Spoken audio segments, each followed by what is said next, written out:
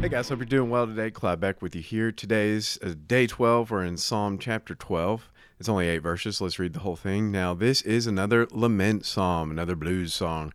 We talked about that a couple days last week, and so let's dig in today. Now, I'm reading out of the ESV, and the heading, your Bible may be different, but the heading in that, where it has a short descriptor, like a little title phrase that someone's added later, just so you know to recognize this. The title for this one in my English Bible is "The Faithful Have Vanished." So that gives you the tone. This is another blues song. This is a lament. Psalm chapter 12. To the choir master, according to the Sheminith, a psalm of David. Save, O Lord, for the godly one is gone, for the faithful have vanished from among the children of man. Everyone utters lies to his neighbor. With flattering lips and with a double heart they speak. May the Lord cut off all flattering lips, the tongue that makes great boasts. Those who say, with our tongue we will prevail, our lips are with us, who is master over us? Because the poor are plundered, because the needy groan, I will now arise, says the Lord.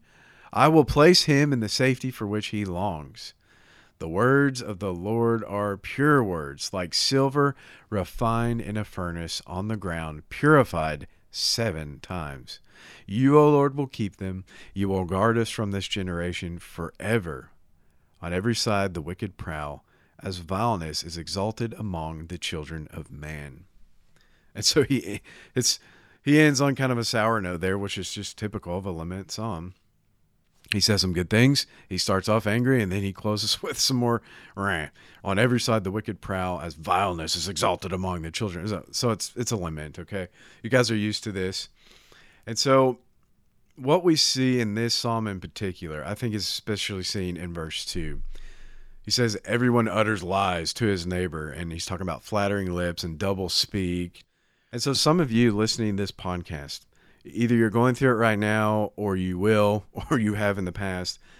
You've had someone misrepresent you, misconstrue something you said, misconstrue thoughts about you, misunderstand you, try to mislead others' opinions of you, and just like straight up lie, whether it's through a straight up lie or misconstruing things or just double speak. That's what David's talking about. You hate that, right? I hate it. You hate it. David hates it too. He's lamenting it here in the psalm. He's upset about it. We don't know specifically what's happened, but he's mad. David understands, and God understands, because we see in other scripture clearly, especially in the book of Proverbs, that God hates lies. Proverbs 16 tells us that there are 6 things the Lord hates, and among them is a lying tongue and a lying witness who gives false testimony. And then Proverbs 12:22 says, lying lips are detestable to the, so he hates it, right? He hates it. You hate it. David understands it, and he's lamenting it here in this song. And so as a takeaway, you don't always need to tell your side of the story. You don't always need to tell your side of the story. You don't need to go alliance building. You don't even need to go set the record straight in all circumstances. You don't always need to do that, because David reaches out first to God, and that's what this song is about. He's worshiping God through this dark song.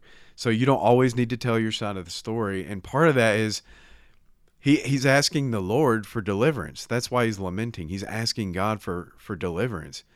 And then he confesses it. At verse 5, he said, the Lord said, quote, I will place him in the safety for which he longs. So look for God's deliverance, and then also focus on his words, which is the ultimate, because you know what? Other people do this to us, but we do it to others too. And so we need to focus on God's words. What he speaks is always true. We see this in verse 6.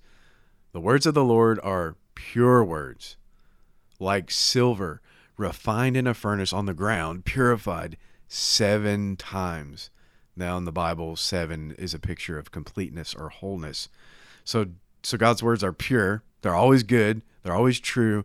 And not only are they always true, they're fully true to the extent of completeness and wholeness. He's not withholding anything. You can focus on God's words. You don't always have to tell your side of the story. Ask God for deliverance when it happens to you, and you focus on God's words, not what other people say. Y'all have a great day, and we'll see you on the next episode.